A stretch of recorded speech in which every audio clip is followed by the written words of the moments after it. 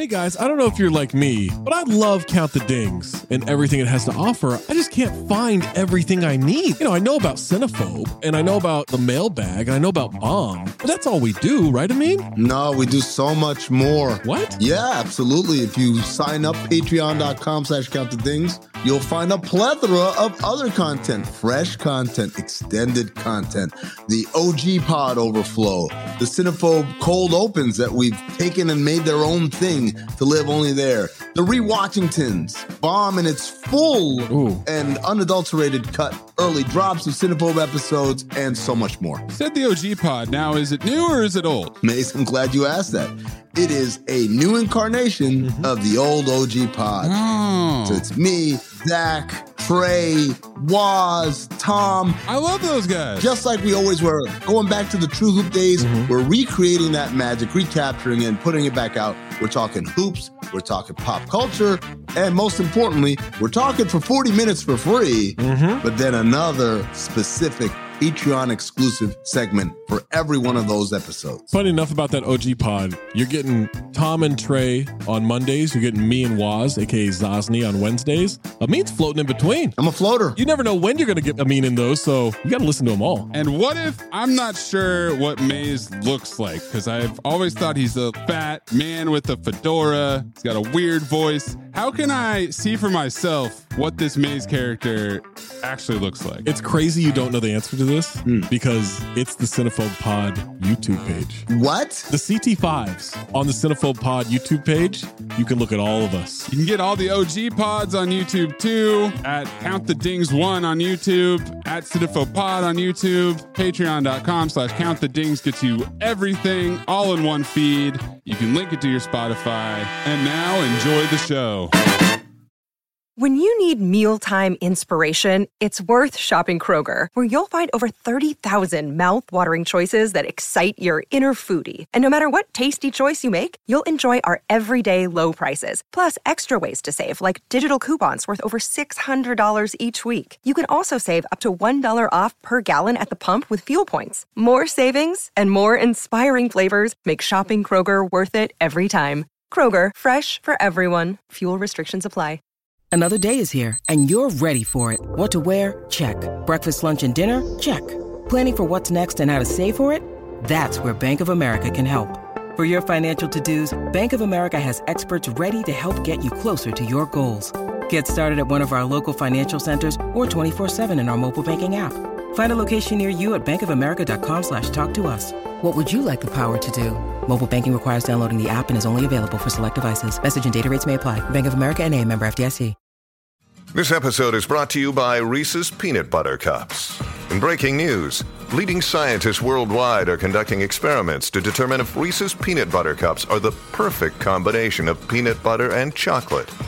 However, it appears the study was inconclusive, as the scientists couldn't help but eat all the Reese's. Because when you want something sweet, you can't do better than Reese's. Find Reese's now at a store near you. Tom, beer or coffee? Gonna go with beer here because I can have a coffee porter or a coffee stout. Can't do it the other way around. Yeah, I gave up beer. It's a carb issue. I'm a gay man in Los Angeles. We don't do it.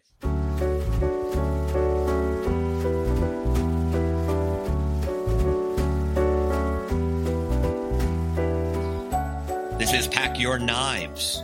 I'm Kevin Arnovitz. And I'm Tom Haberstroh. Tom, down to 14, week 2, kind of getting a feel for the field. We now have teams, respectively. You have 7 contestants. I have 7 contestants. So now the games begin. And it is a cast of thousands at the judges' tables. Yeah, this is Fox pregame for Sunday afternoon football games. And there's 15. I don't know. Would you say that the CNN or the political shows are outdoing the NFL shows now with how many people they have at a table? Right, because actually, like I think with one of those networks, like CNN, they do like the satellite commentators table. Like there's not even it's like Seder in my family back in the day. Like you got to open up the other room for the other table. Yeah. There's a lot of contestants here, and Top Chef alums who are at the table, and it's great to see Carrie back. She's just a beacon of smiles. I feel like she's great, and it's good to see Mrs. Fancy Toast back on the podium. This was a really good episode, and a lot of dynamics here at play, team dynamics here at play that I'd love to workshop with you here. Always one of my favorites is just strategy. A lot of strategy going on. I have in this episode. note, Tom, that how much you like watching when the scenario is pick your partner. This is the Tom Haverso special.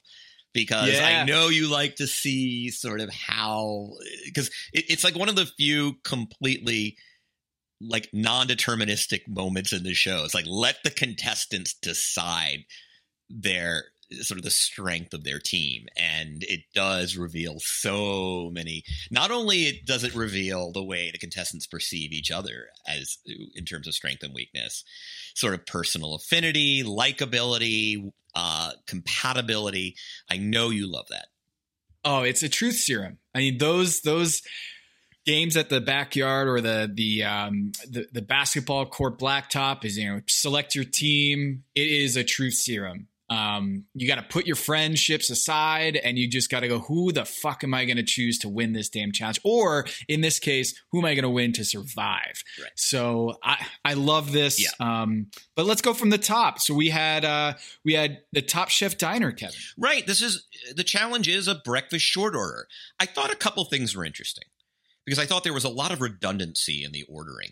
Why is there nothing sweet? Nobody asked for French toast or crepes, pancakes of some kind. So I was really surprised that you had like a lot of hash, a lot of fried eggs.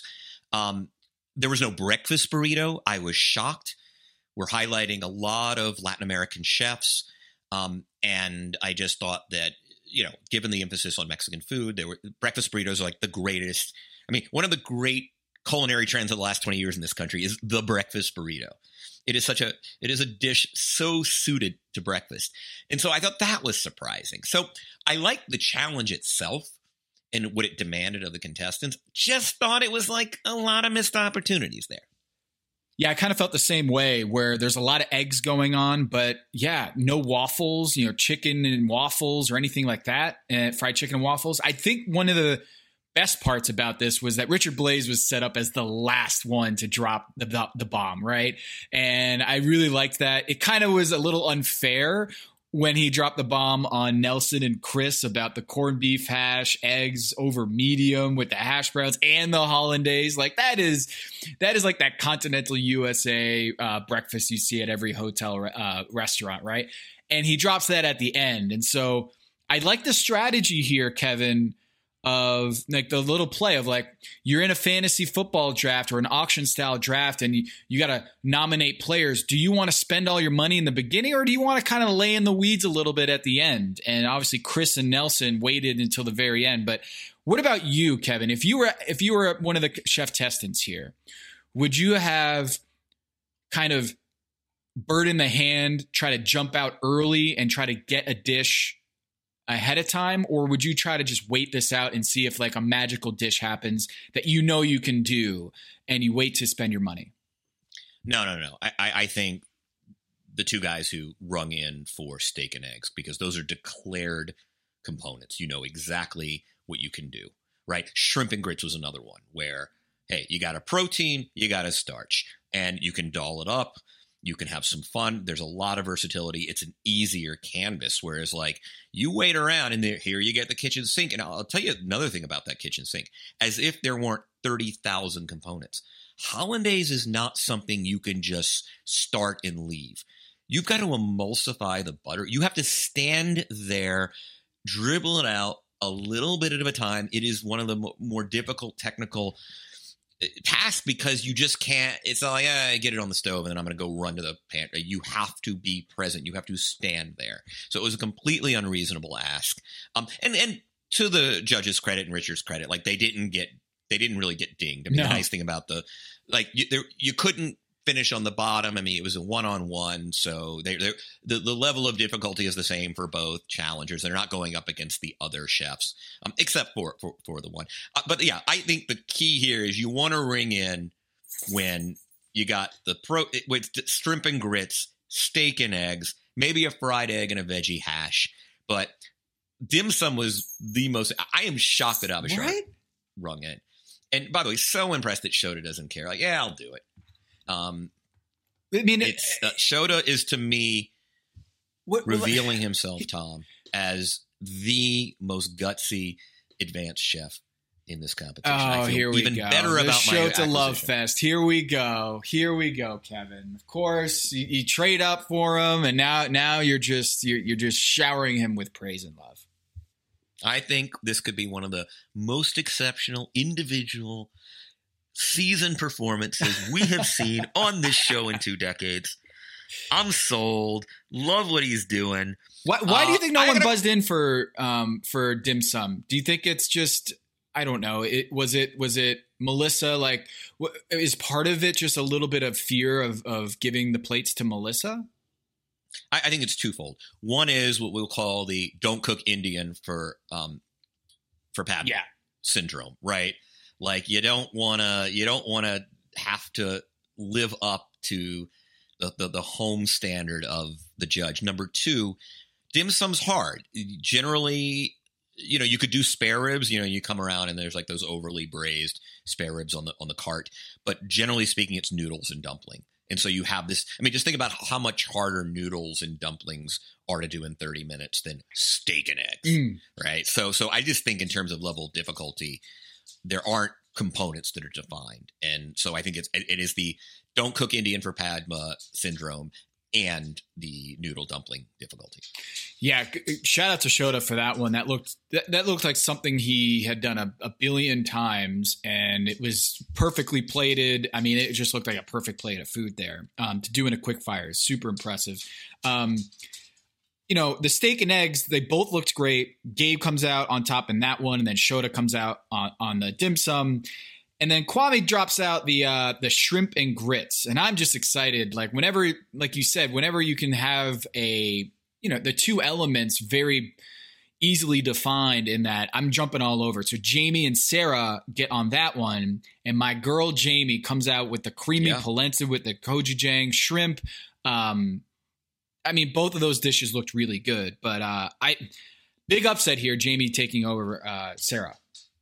Look, I mean, her spot in Vegas is really well regarded. It's got a expansive menu. She has the profile of someone who should be, good at Top Chef, creative but practical, right? And I think has an identity as a chef, and I think, it's like I already had seller's remorse. Like I already am sort of like, that's probably who I should have taken at 11 instead of Sasha, who we'll talk about later. One of the things I also found revealing about this quickfire is let's take the steak and eggs and dim sum real quickly. Steak and eggs demonstrated a creativity gap between the 2 chefs. You're starting to see, Gabe does this, chipotle adobo with a black garlic molasses steak. Come on. And by the way, no disrespect to Byron, but T-bone chimichurri, okay. There's a creativity gap. In terms of the technical gap on the dim sum, right? As Avishar himself said, Shota, this guy is making mochi in 30 minutes. A fritter, frankly, is a little bit of a crutch in this. And, there's a reason you didn't see the fritters win. You saw the fritter lose in dim sum. A very advanced chef like Sasha loses the fritter in the shrimp and grits. Fritters it's a little bit of a cop-out, to be perfectly honest. And so you're already seeing the technical gap. So one of the things I like about these one-on-ones is it does start to reveal, I have a question for you, Tom, regarding one of your top picks. I think Dawn is as good as any chef in this competition in terms of technicality, in terms of just the ability to conceive ideas. Are you getting concerned about this time management issue? Oh, yeah. Big time concerned. Big time. I mean, the pitch was fried eggs and veggie hash. First word is fried egg, right? And both Dawn and Sasha couldn't get it on the plate. And it's like, come on, that's the first thing. And I want to sit here and say, Dawn, she learned from her first mistake, but she didn't. And that really worries me. And on Pack Your Knives Twitter, So it's at Pack Knives on Twitter. I asked people to send in their drafts that they posted. And one of the fascinating things that they did was Dawn's all over the map. Like, I picked her third. Someone else picked her second in their draft.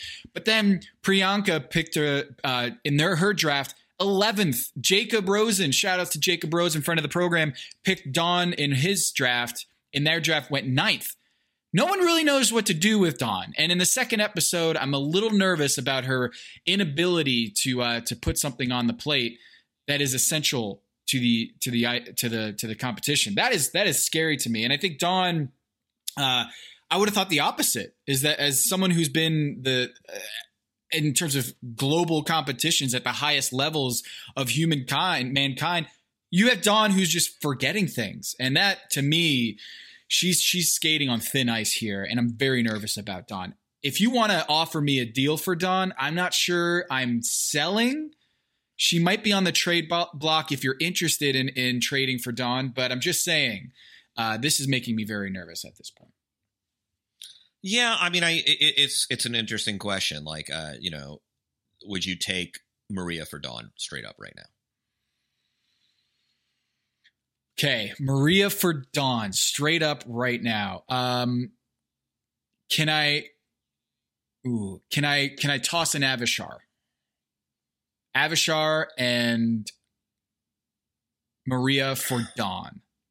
Well, see, here's my issue, and I'm learning my lesson.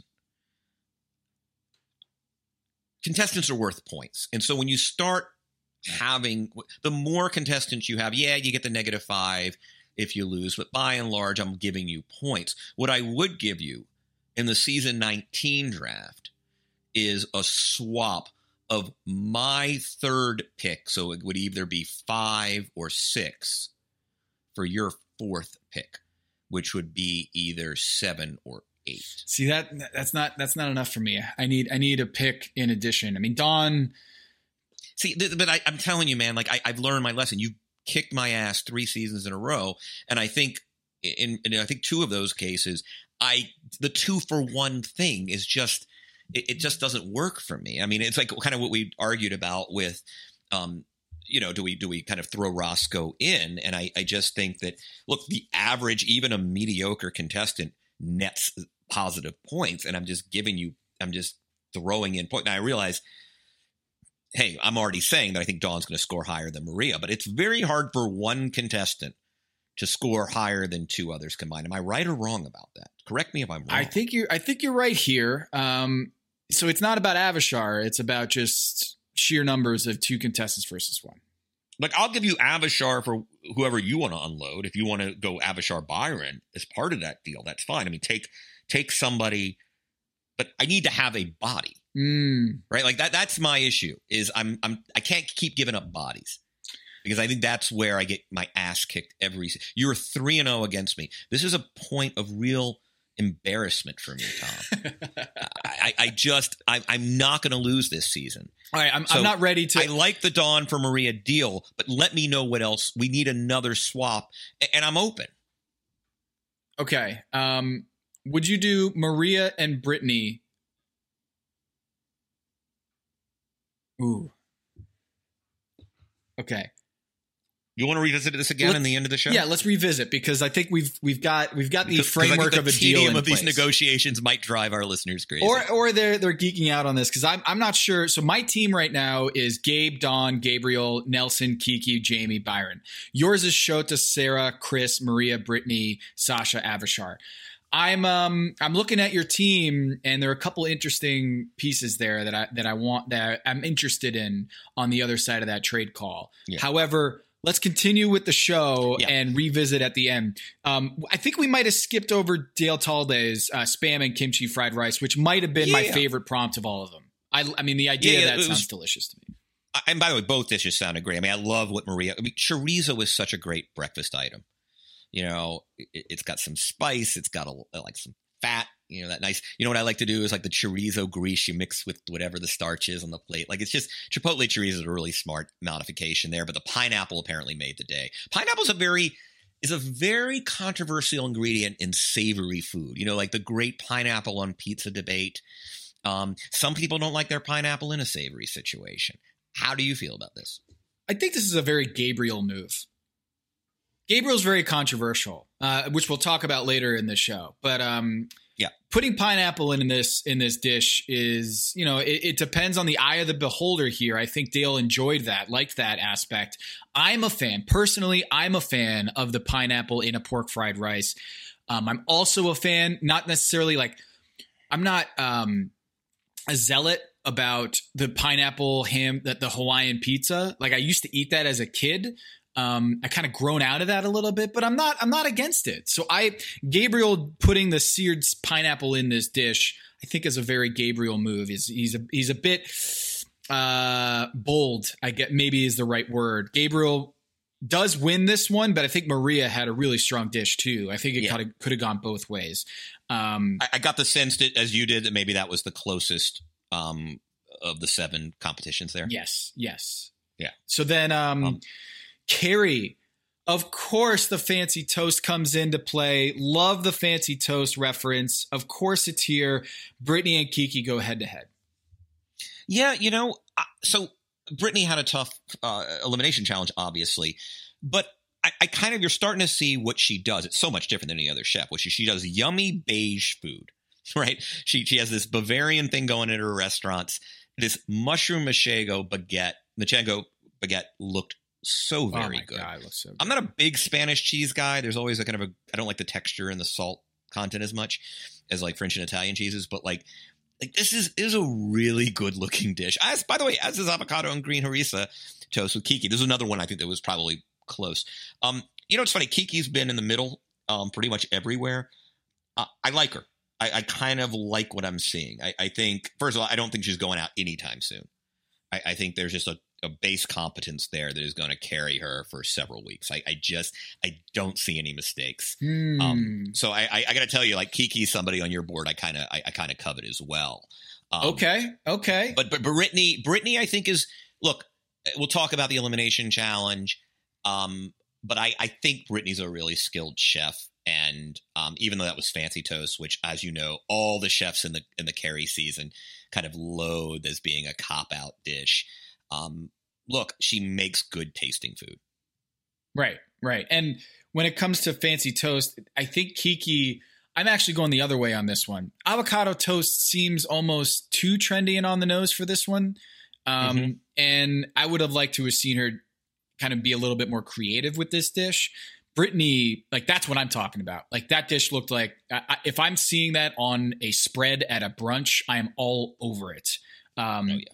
And then, of course, that is hangover food extraordinary. Yeah, and I'm a sucker for mushrooms and cheese. Like, come on, it's incredible. So then, finally, with Richard Blais, who at this point just is so comfortable up there, it seems like he could be the fourth, guest judge or fourth, permanent judge on this show. Tom, we've got to get Blais on again. We got to do it. We've got to. I mean, Richard, if you're listening to this, we got to get you on. That's still my favorite episode we've ever done. Yeah. Oh, it was a banger. Richard Blais, we want you back on the show, and I'd love to eat a corned beef hash, eggs over medium. Interesting choice with the medium. I'm more of a easy, easy guy. I want that yolk, that viscosity of the really runny yolk. I love that. Yeah. I was a kid who would get the corned beef hash, pop open that can, throw it on the fryer, and I could eat the whole damn thing. I am such a sucker for that spammy, salty pork, beefy, like all that stuff. I'm a big fan of breakfast food. The hollandaise thrown in, like we said at the top.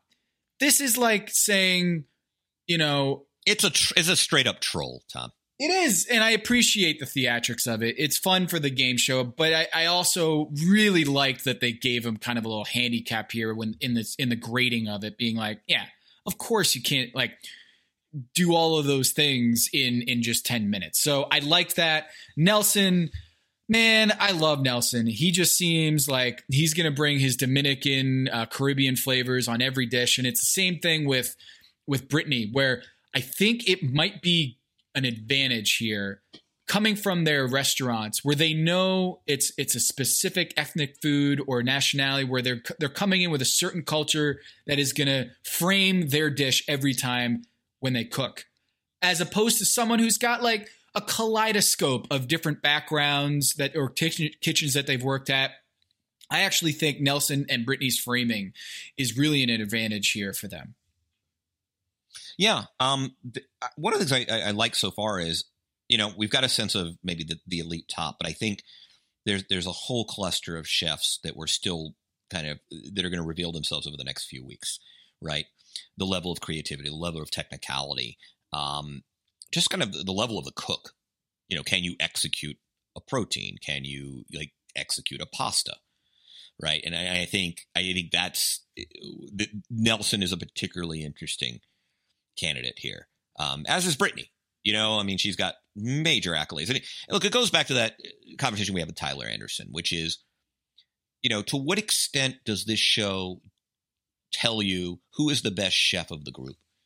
And to what extent is this a game that is so specific in its demands that where you rank as a chef, granted that's a subjective measure, has really very little correlation to where, not zero, but less of a correlation to your success on the show than anyone might imagine who's watching it. Yeah. I think it's really hard. We're seeing that with Dawn. Yeah. It's really hard to peg right now. We're 2 episodes in. Of course, we don't really know if these, the small sample size theater is real or false. Like I'm looking at Jamie, who wins the quickfire after saying, I have anxiety with competitions. I don't know why.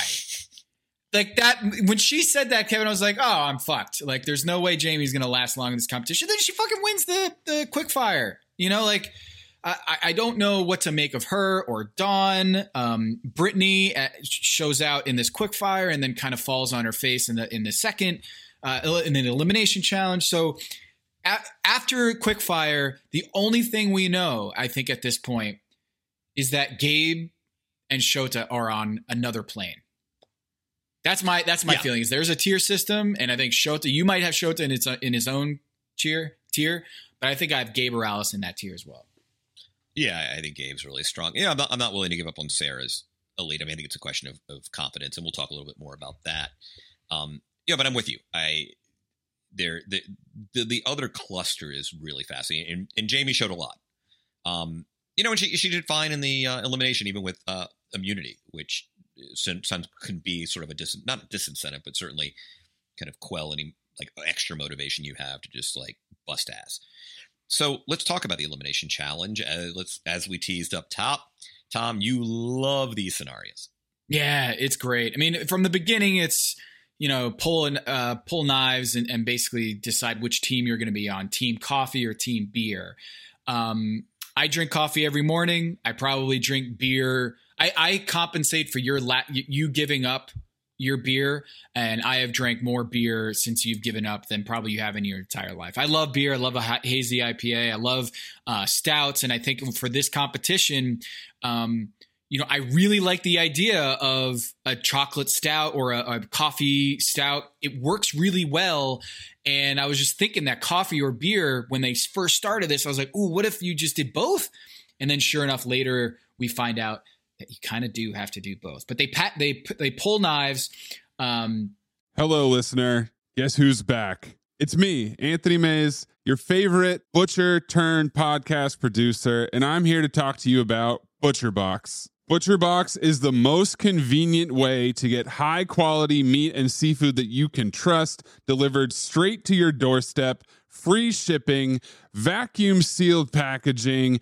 It's ready to go right then. It's ready to pop in the freezer.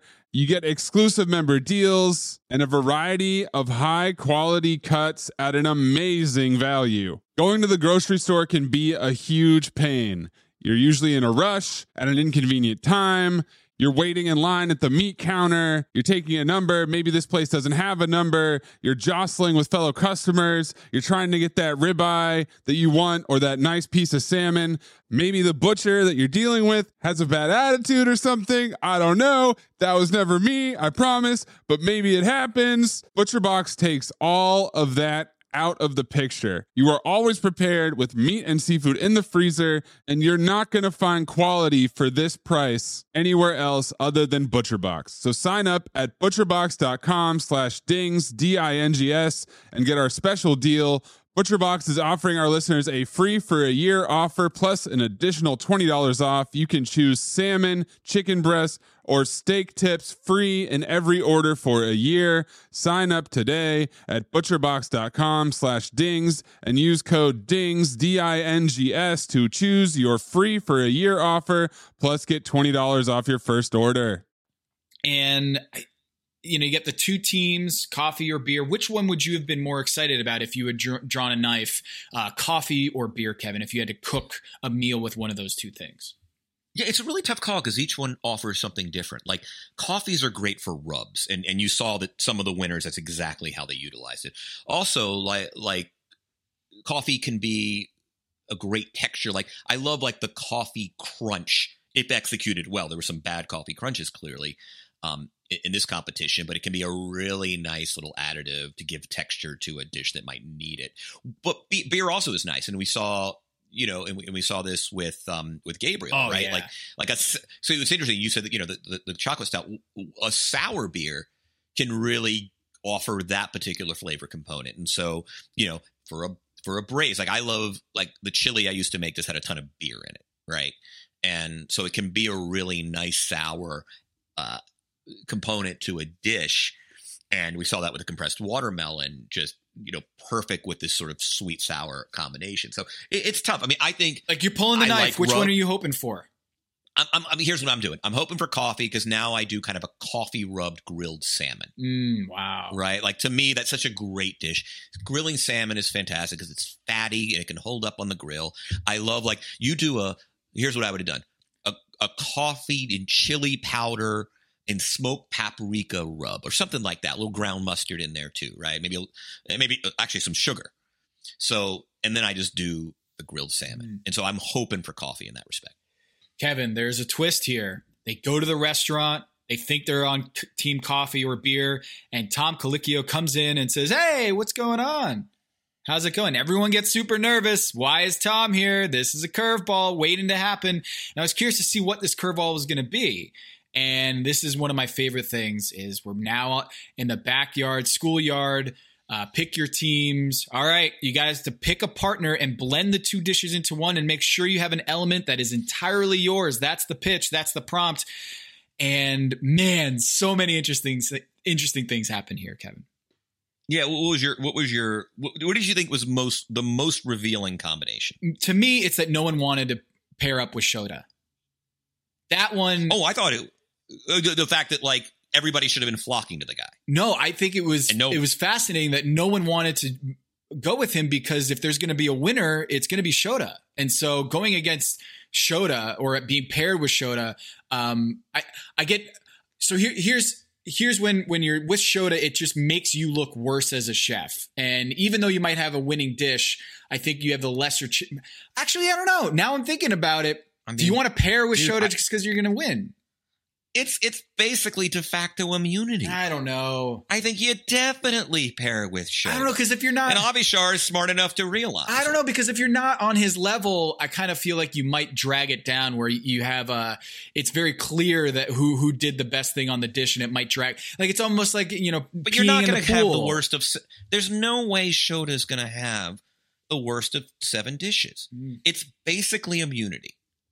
Avishar got immunity. When the minute he ran or whatever, they stumbled into one another, their eyes met across a crowded room, whatever you want to characterize it, is he got immunity. There was no way. And so, okay, who cares? And by the way, they didn't name an individual winner. They both got a W. That's right. So that's interesting. I went the opposite direction, is that not many people wanted to go with Shota, and then Avishar finally said, all right, let's link up here. The other thing I thought was interesting, Kevin, is the Jamie aspect. Jamie has immunity, officially has immunity. Would you have gone with Jamie simply because of the immunity letdown factor? Is that immunity is going to naturally bring you down in a dish just because you might not focus as much? But I might go with Jamie because of that factor that they discussed here, is if the dish falls apart, I'm going to jump on the grenade because I have immunity. And so you're almost, by virtue of teaming up with Jamie, you're sharing in that immunity because she's going to fall on the grenade. I thought that was fascinating. Nah, man, I'm running as far away from the immunity contestant as possible because, as you know, right? And we've seen this, I think, and I can't recall a specific incident where a team lost the person with immunity by all rights should have gone home, but they say, you're lucky you have immunity because you be going home. They get scolded like from the disappointed dad, Tom. And then the poor schmuck who was second, who did actually outrun the person who outran the bear, still gets eaten. Because I go so far away from Jamie because there's 100% chance if you were on the bottom as the dish collectively that you were going home, irrespective of what you do. It comes down to the trust factor. No. It comes down to the trust factor with Jamie. Is Jamie going to be willing to eat that L and step up and say, "Look, that was me that overcooked the chicken." It doesn't matter because she can't go home, Tom. It doesn't matter. It doesn't matter if you have the good component and she has the bad component. This is the only situation where you can go down, even if you have the better component. I still think that's an advantage. Linking up, Kiki linking up. What are you talking about? Because she can fall on the sword and she can't go home. And what is falling on the sword? So give me the scenario where the other person doesn't go home when she falls on the sword. What's the scenario? Well, as we saw, there were multiple teams in the bottom. And so if the dish goes bad because, let's say, Kiki overcooked a chicken or something like that, Jamie says, look, it was me who overcooked the chicken. That was my fault. And the judges sit there and say, I'm not going to punish Kiki for something that Jamie did. So you know what? Kiki, you survive. I'm going to move my attention to the other. I don't think there's a history of them doing that. I don't think there's a history of the show doing that. What they typically do is take the worst dish, and if the person who has immunity is on the team, the next person gets screwed. No, I mean that's generally what happens. That's not what's going through my head, Kevin. My head says I don't think the judges ever switch dishes because they don't want to punish the immunity person. I think my understanding, and tell me if there's another example, is they pick they identify the worst dish, and then they take the worst eligible chef to go home. And if the worst eligible chef cannot go home because of immunity, it's the next person who goes home. It could be. I don't want anything to do with Jamie in that scenario. I run the other side of the room. I grab a ham sandwich and say, I'm working with this guy. What? Like I don't want anything to do with it. That's fair. I get your perspective, but I still think Jamie, when she put it on the table and said, hey, let's make a pact. If it's a bad dish, I'm going to jump on the grenade. I thought that was a really smart strategic decision. And by the way, I thought it was a classy statement. Yes. And I think it saved Kiki from a little bit of the pressure of like, now I'm with the immunity contestant. That's a load off because she's willing to use the full expansion of the full spectrum of her immunity and take the L. No matter whether that would have happened or not, we don't know. But that was interesting. Any other schoolyard picking of teams dynamics here that was highlighted for you? I mean, not so much that. I mean, I thought Kiki and Nelson was a really fun match, and again, linguistically, they were both really excited to have that experience. I mean, there's a cautionary tale in all this, right? And they were almost annoyingly precious. But like Sasha and Brittany are now under the impression that camaraderie and goodwill can somehow produce a dish, as if you don't actually have to have a conception. Like, we're friends, big and bright. Yeah. And you're going down. Like, give me the contrast between Dawn and Gabriel in this competition and Sarah and Brittany, right? Like Dawn and Gabriel going at it a little bit, right? I love like this juxtaposition, Kevin. And it's just like, and what does it produce? Basically a dish that got within a hair of winning the whole thing, right? Like, give me two hard-headed, but competent and driven competitive show. And they're both competitive. And the collective competitiveness really produced a good outcome versus the we're sisters in happiness, and we're going to produce an absolute dish of dog food. Kevin, you need some tough love in these scenarios, right? You need someone to say, this needs more salt. This needs a little bit more tang. This one's undercooked. We need to cook it a little longer. Gabriel and Dawn were the epitome of this, where I think Gabriel should not have gone as far as he did with Dawn and chef-splaining how to make ribs for someone who fucking does this in her sleep, like she said. Yes. And Gabriel went way over the top on this, but you know what? I like the dynamic of someone giving someone what they maybe not want to hear, but need to hear. And I think Gabriel is willing to step out and say, hey, I think this actually needs less of that or more of that. Whereas Brittany and Sasha, they're not giving each other tough love. They thought everything was just rainbows and butterflies. And so they put it on the dish, and they both of them thought, hey, what are we doing here on the bottom? I thought we did a pretty good dish. And the issue is, there was no blending. There was no like, hey, let's take elements from both of our dishes and make an entirely new dish. And that's the kind of thing that you need when you're brainstorming is, hey, let's not do two separate things. Let's bring it together and reinvent the dish. And that's what Gabriel and Dawn did. They completely redid their dish. Well, they did something different, actually, that really, I think, speaks well of both of them, which is there's two ways to go. You're absolutely right. Like you find components, or you just one chef stands down and just says, hey, we'll go with yours. I'll make the support, I'll make the accompaniments, be it the, sort of the side and the garnishes. And, it's funny for, Gabriel was both the biggest egoist in the competition and the smallest egoist in the competition, right? Like in certain sense, he's bossy. Again, chef-splaining the use of black pepper. But on the other hand, I really applaud it. And even Dawn acknowledged, like, hey, it showed a lot of largeness, right? Like he basically said, hey, man, we're going with your entree. I'll do something else. We'll figure out something fun for me to do. And I think that, the irony is for all of their happy, as you say, butterflies and rainbows, one of them didn't have the gumption to say, hey, I'm standing down. Let's go with your dish. Let's figure out how to make me useful. And that was very much both in the winning dish, Shota and Avishar, and Dawn and Gabriel, which appeared to be the runner-up dish. That was the formula, was one person took over, the other kind of worked as Sue, and it came out beautiful. Which one would you have eaten preferred? The Avishar and Shota's dish, or the Gabriel and Dawn, the ribs? Oh, I mean, I go with Shota and Avishar. I'm a sucker for like Japanese in like, molecular gastronomy with Japanese, wow. with also, what's interesting? I learned something. I always thought Tsunomono was the name of the salad that is the vinegar-based cucumber salad. I didn't realize that Tsunomono is just vinegar in general. Yeah. Like it doesn't have to be cucumbers. It could be a fish. So that was something I learned, but like that double cream coffee stout reduction, and I love, it's funny. The carbonated grapes are very 8 years ago. While we haven't been looking, molecular gastronomy sort of had its peak about 7-8 years ago, and it's sort of, you don't see it present in the restaurants we go to as much anymore.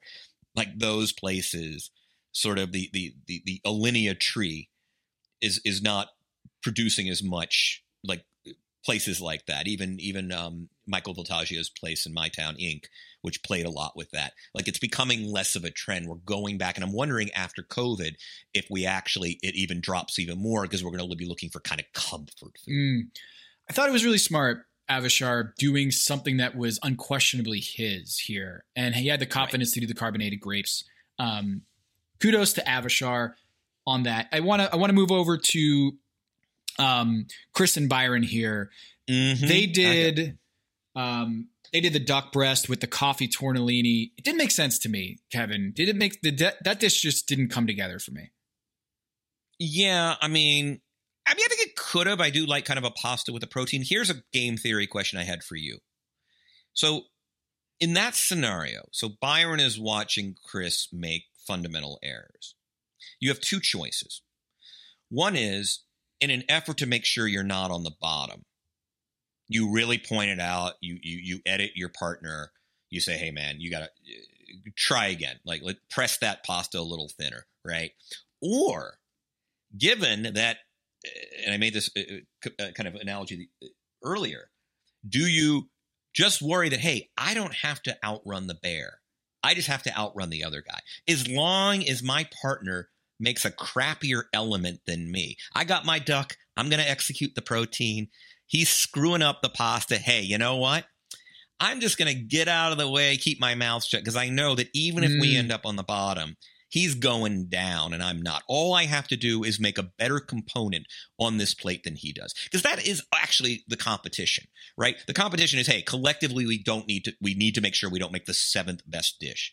But there's a sub-competition, which is if you truly want to guarantee your survival, it's not even about finishing on the bottom collectively. It's about my component is better. It's a the funny is your partners, you're the utmost partner with your partners, but you're also competitors. Yeah. And I think that decision that Byron makes, and I'm not saying he did it deliberately. He might have just been, hey, I want to be a nice guy here. I'm not going to tell a guy what to do.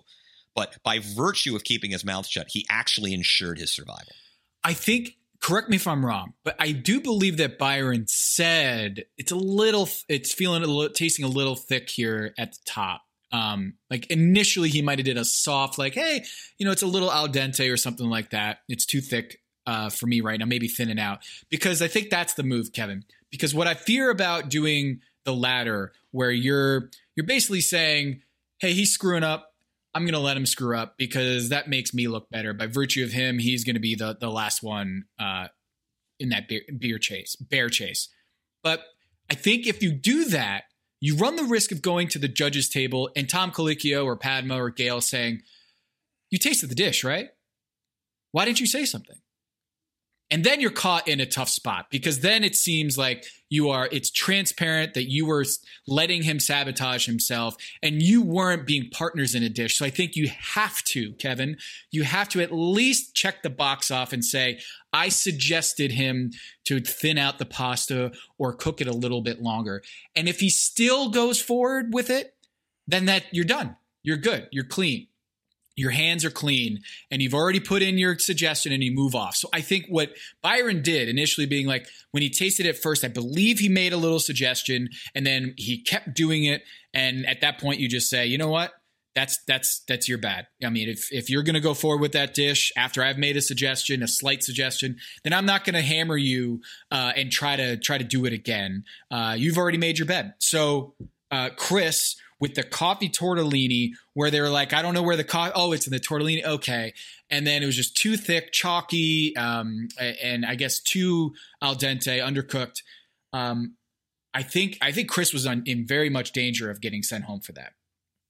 Yeah. And to speak more broadly about Chris, I'll be honest with you. I had him very high on my draft board. I like the pedigree. To me, in the pilot, or not the pilot, the first episode, he kind of demonstrated technical competence. I think he's a generally creative chef. Even what he came up with and conceived with the pasta, I thought was very smart. The coffee laces, it was a gorgeous dish had it been executed. I think the flavors he has selected thus far have impressed me. And I had high hopes for Chris. I'll be honest with you. I had him as my 4th or 5th on my board overall coming into the draft.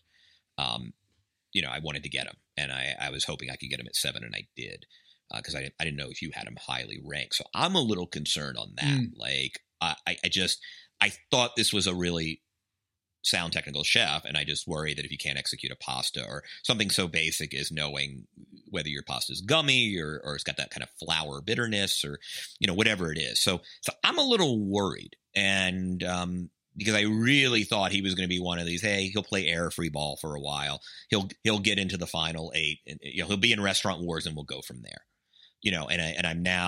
I got real concern here for different reasons than you do with Dawn. Yeah. And I also noticed he had a sad clap when he wasn't in the top half of this, or he wasn't in the top 3 or whatever we want to call it.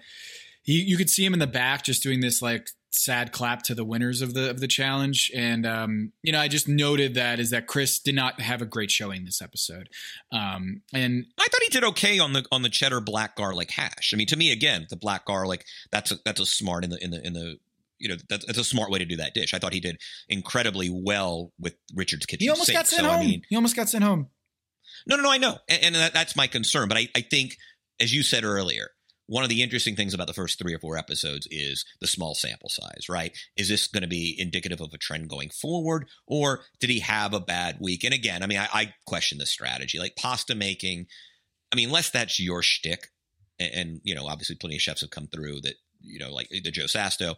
Do you even futz with that in a round of 14 where, again, all you have to do is outrun, you know, you get one of 13 contestants. And so that to me is, you know, judgment call there. But I'm not convinced this is a guy who I need to worry about immediately, but it did give me pause. Yeah. And look, if they were doing like a duck ragu with pasta, like that dish would make sense to me. But the fact that it seemed like there were 2 dishes put into one, I thought was a drawback. And of course they go into the bottom. Yeah. Brittany and Sasha, they were surprised they were in the bottom, and I think Sasha and Brittany might have produced the worst dish. I think maybe if you're going to go with the theory who produced the worst element of the 4 that were in the bottom, Byron, Sasha, Brittany, and Chris, you might send Chris home, but Sasha goes home because of her romesco, and then it was just the dish didn't really come together. It was a mess. And again, camaraderie is not going to produce a dish. I don't care how good the energy is with your partner. It doesn't do the cook. And again, just from a personal standpoint, and I'm just being petty, like there was a preciousness that kind of annoyed me about the whole shtick. Like just like put your game face on. Kind of like why I like Dawn. Like, hey, you know, Sarah's fine in the self-deprecation, you know, can get a little excessive, but at the end of the day, like it's, you know, it's internal rather than external.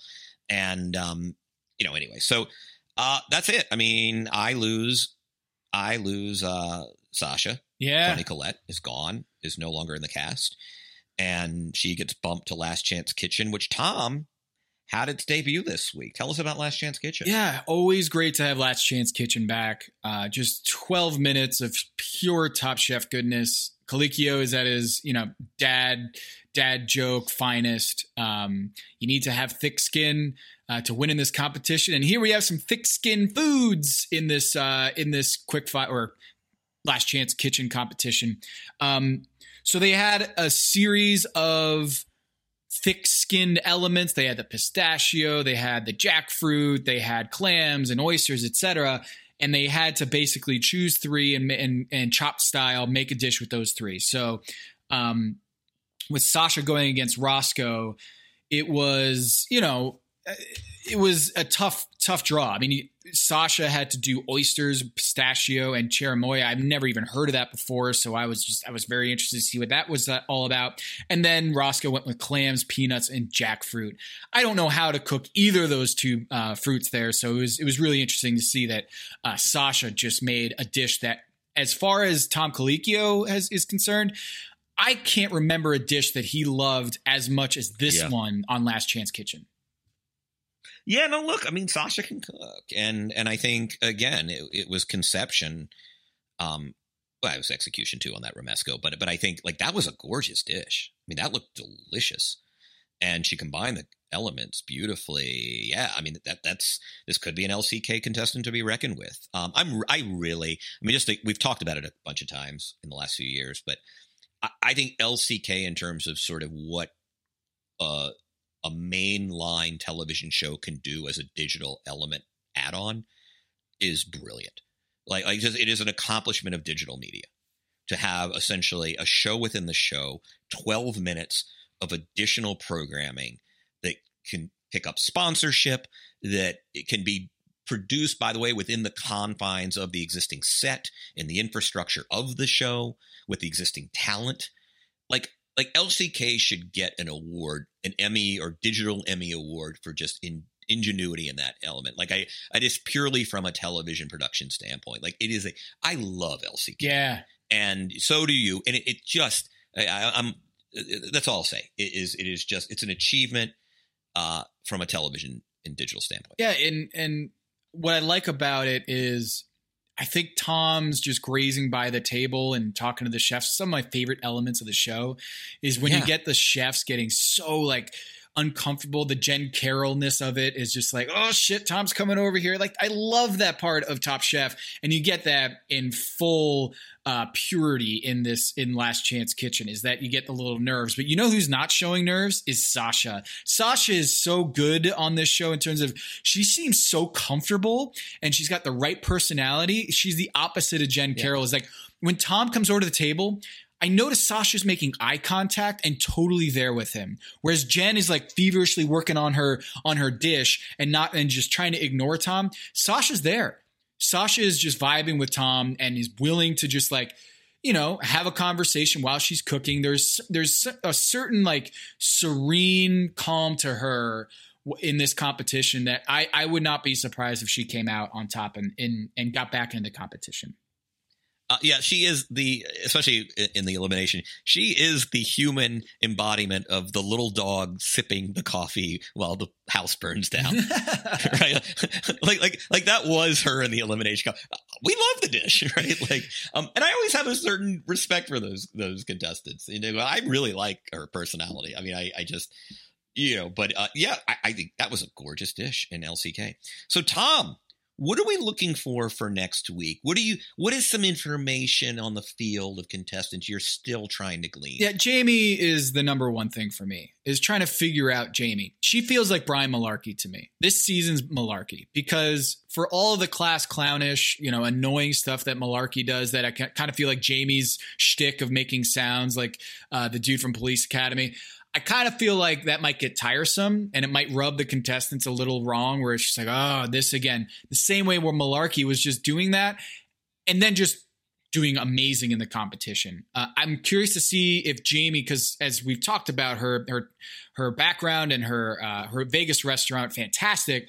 I'm curious. I'm really curious about Jamie and her ability to produce at a high level while having that amazing character trait, is that she just loves to speak in sounds. That's, you know, the fact that she says she has anxiety with competitions, it doesn't bode well for her. But I think that's probably the number one thing. I know what I'm getting from Shota and Gabe and Sarah. The other contestants, I'm really into Maria. And if you're willing to, Kevin, if you're willing to entice a deal, I want to do Maria and Brittany for Dawn and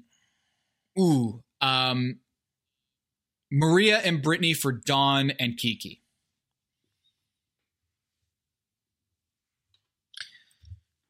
Oh, that's a really interesting offer. Yeah, let's do it. Maria and Brittany is now on Team Haberstroh, and Dawn and Kiki is on Team Arnovitz. Fascinating. Let's do it. So you're buying low on Dawn. You're. I think I'm buying low on Dawn. I mean, does the time management worry me? Yes, but I just you noted it in the draft episode, which is there's a competitiveness in this chef that suggests that she will overcome this issue, that she's not going to let it be fatal. There's nothing. And again, how interesting is it that even when she doesn't get a key element on the plate, the judges are like, oh, this is good. Right? Like, imagine, and by the way, look at her ribs. Did you see how clean that rib was, Tom, that the judges were sucking on? That was, I mean, you could use that you could put that in your toolbox. Yeah. Well, you know what? She's yours now. She's yours. I'm sorry to see. I think Brittany is better than was demonstrated this week. Like I'm a little sad to see Brittany, but I'll tell you what. I'm confident enough in Kiki's competence. Right? Yeah, the avocado toast wasn't the most creative choice, but she nailed it. It looked good. She has yet to produce anything that's been on the bottom, and so to me, I'm not worried that I'm going to eat a -5 in the next couple of weeks there, you know? So I love this trade. It was a tough one. I got to say, it was a 51-49 proposition, but I accept it. I will now acquire Dawn. You want to do the trade call with the league? Yeah, we'll do a trade call with the league. Team Haberstroh is trading Dawn and Kiki to Team Arnovitz for Maria and Brittany. The trade is going to go through after the scoring of this second episode of Top Chef. So all of the points that they've acquired at this point still goes to their original teams. But henceforth, Dawn and Kiki are going to be producing points for Team Arnovitz, and Maria and Brittany are going to Team Haberstroh. And the scoreboard is, Kevin, 27 Kevin to 26 Haberstroh. And you get the two top winners in Avishar and Shota. And Shota was the top in the quickfire. So you get two big winners in this episode, but you get the loser in Sasha. She picked up a quickfire point and a last chance kitchen point by beating Roscoe. But still, it is a close match after one because I had a bunch of folks in the top three or in the top half of the competition. They might not have won, but I still like my team. And now I get Maria and Brittany. I think Maria is a real sleeping dragon here. I think she's good. And that was tough to part with her. I'll tell you that was, but I really believe in Dawn. I'm loving the season, Tom. I like the way the season is shaping out. The field is interesting. A lot of contrast in styles, a lot of contrast and sort of creativity, personalities. It's a really good one. Final words? Roscoe, miss you, buddy. Can't wait to eat your food wherever you end up. I'm going to definitely miss having him around the show. I thought he had a good last chance kitchen dish, but RIP to his Top Chef competition. I wish I could have watched him longer. No, there's an endearing irony. I love the person, and we will miss that voice and contestant. He is just one of a kind. For Tom Haberstroh, this is Kevin Arnovitz, and this is Pack Your Knives.